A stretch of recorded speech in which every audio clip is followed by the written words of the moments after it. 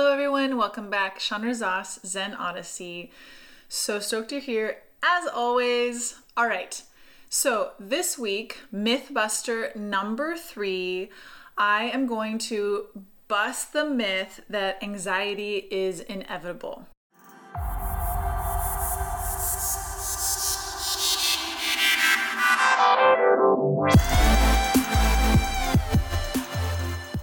I have been talking to so many people who are really struggling with anxiety.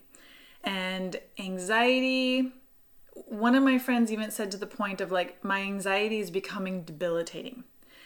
And this year, 2020, and COVID, and social distancing, and so much fear of getting sick, fear of dying, fear of the unknowns that are all really in our face right now are great opportunities for our brain to go wild and to produce a lot of anxiety.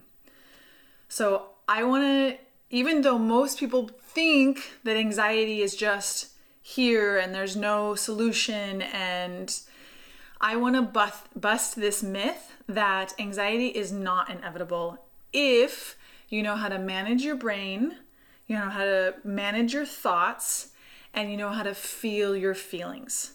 This is the way through and out of anxiety. All right, so it's a little bit complicated, but I'm going to make it as simple as possible and so that you can apply this right now in your life. Anxiety, and this is why, because anxiety, it is a totally not useful emotion. And it causes a lot of problems in our life. When we're feeling anxious, we're disconnected from ourselves. When we're feeling anxious, we're often overeating or undereating. It directly affects our gut health, our gut function.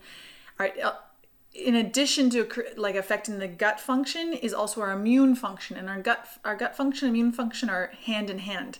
So it's more important than ever to learn how to manage our anxiety so that our gut function stays really good, that we're eating good food, that we're treating ourselves well, and that we're feeling good. Feeling good. Okay, so one of the big reasons why anxiety is a problem in our society and in our culture is that we've been raised to believe that bad feelings are bad. So, and I'm going to differentiate the difference between useful and indulgent emotions. We have believed collectively that feeling bad is a problem. And even our primal brain believes that feeling bad is a problem, because if we feel bad, then something bad's happening and we might die. So our primal brain is trying to help us survive. But the way out is understanding the difference of this little complex thing that we have. We are complex creatures. Okay, so feeling bad. When we feel bad, we have been taught to ignore, suppress, avoid bad feelings. And when we do this, we accumulate emotions in our body and we start to feel anxious. So when we feel sadness and we go into autopilot of avoiding our sadness, then the sadness starts to accumulate and we start to feel anxious. We start to disconnect from ourselves and we start to feel this kind of tense vibration in our body. I have been processing sadness lately, the last many months, but really specifically the last few weeks. I've arrived back to California and I have not seen many of my friends and family and loved ones in a year and a half. And I want more than anything to reconnect, hug, spend time with people that I really, really miss and love.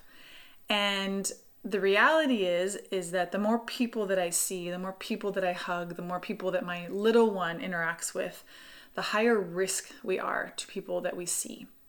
So I've gone through kind of a conflicted process where I've decided to be more on the limited side of who I see, and which means that I'm not seeing and hugging and connecting with the people that I really love.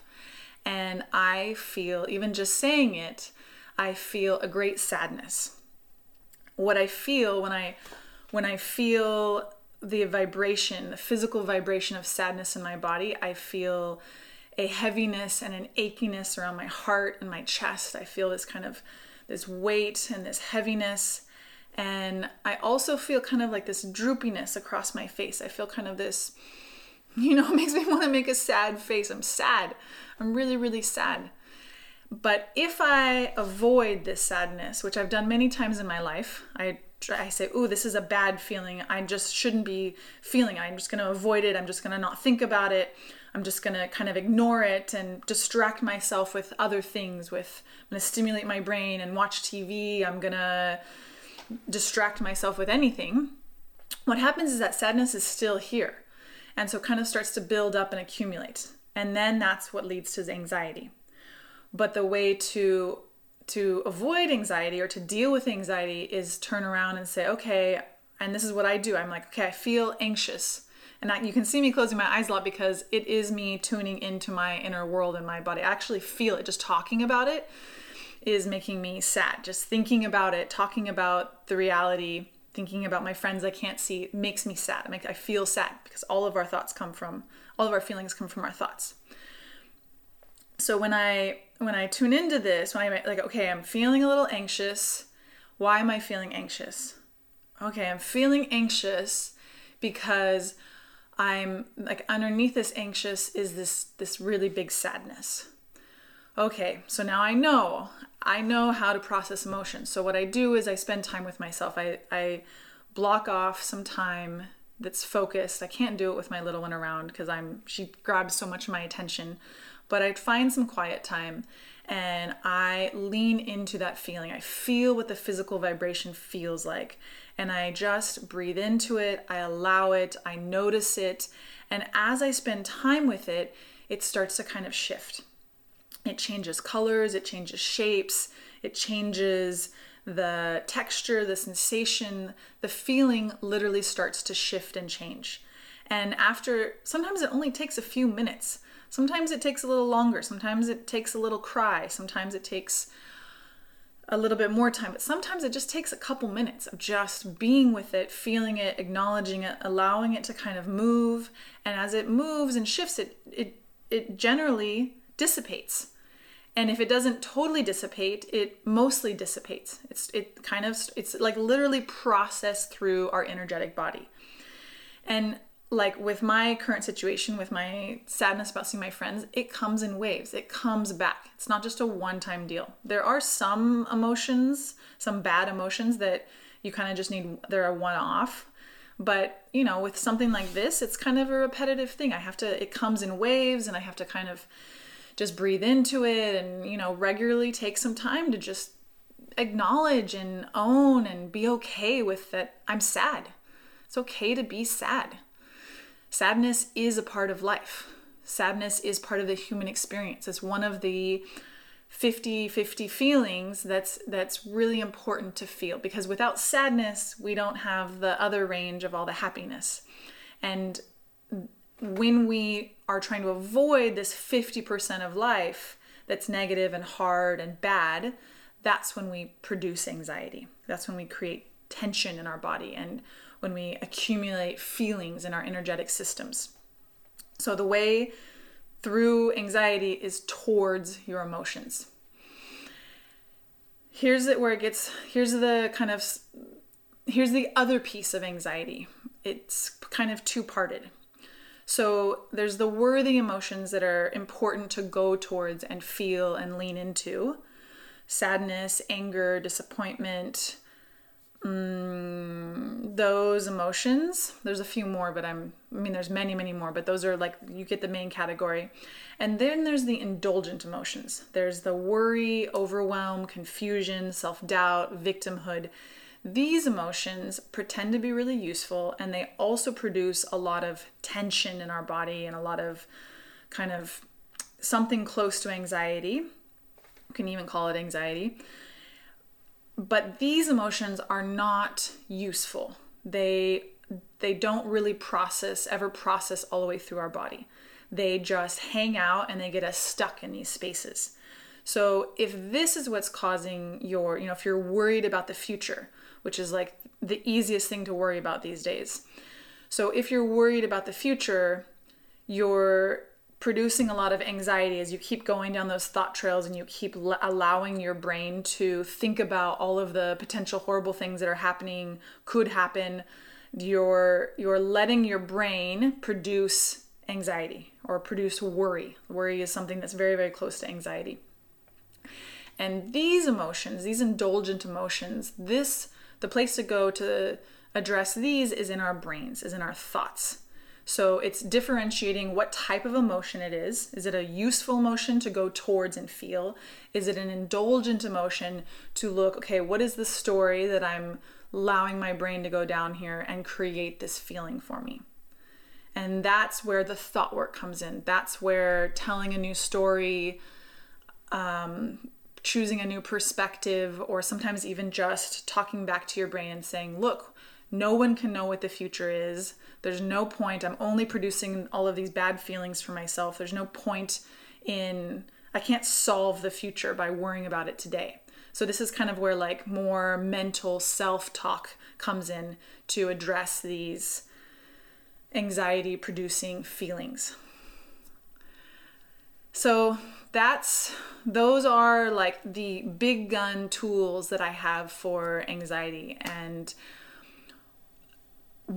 for me, what I have noticed is that anxiety is the precursor to depression. So it starts with a bad feeling, and then we ignore the bad feeling. We suppress it, we avoid it, we don't deal with the bad feeling, and it accumulates and it starts to produce anxiety.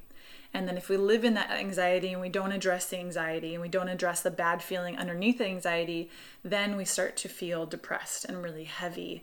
And then it's a gnarly snowball effect. It's a gnarly process that I have been down and lived down for a lot of my life. And finding the way out has been so incredibly relieving. You know, it still doesn't make life rainbows and daisies. It still doesn't make life perfect, but it makes life way more enjoyable, way more livable when I know how to address my feelings and how to solve my anxiety. And even I feel anxious very occasionally, and when I feel it very short, like very briefly, because I know what's causing it. And then I just get into investigative mode. I'm like, okay, what's underneath the anxiety? What feeling is like hanging around that I haven't yet addressed and felt and dealt with? So yeah, honestly, I mean, this is Mythbuster number 3, and this is part of my program launch that I'm so excited about. And last week I talked about like the food and mood journal and planning everything and making decisions from a different part of our brain. This is a really big portion of the food part of my program. But the emotional part is equally important to the food part, because when we're feeling bad, we don't eat good. We overeat, we undereat, we eat indulgent foods, and eventually it accumulates in our gut. So as my clients are making food changes, I think the most important doorway that makes those food changes possible is doing all of this emotional work. The emotional work, the learning how to feel our negative feelings and not eating our negative feelings and not using food and distractions to deal with our negative feelings. It is a life changer. It makes eating healthy really easy. It really affects what we do and how we treat ourselves and how we eat. So yeah, negative emotions and differentiating everything that I just shared with you guys today is like, there's a lot more to it, and there's a lot of practice, and there's a lot of really diving into this and seeing what are the thoughts in your head, what are the beliefs in your head, how have you learned to navigate the world, and is it useful, or which ways can we reprogram and retrain so that you're navigating your life from a much more empowered place, and you know how to feel the feelings and also do the mental work that changes our emotional reality. And really, emotions is how we experience life. Like, how we feel really matters. Yeah. So anyway, I could go on about this forever, and stay tuned for next week. I'm super excited for Mythbuster number 4.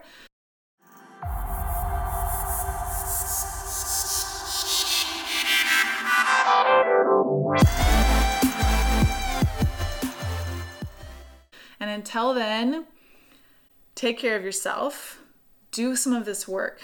Drop into your feelings. Feel the worthy feelings, probably sadness, anger, frustration. Feel these feelings and realize that they're coming from a thought, realizing that what's creating it, and spend time with it. And then also notice these other indulgent emotions, these regret and blame and victimhood and worry and confusion, and start to figure out what thoughts are producing those feelings. And just this piece of just becoming aware is so useful. All right, ciao, till next week. Have a beautiful week. I wish you all the best. And I wish you all the ability to feel the worst. This is where life pops. Cool. Ciao.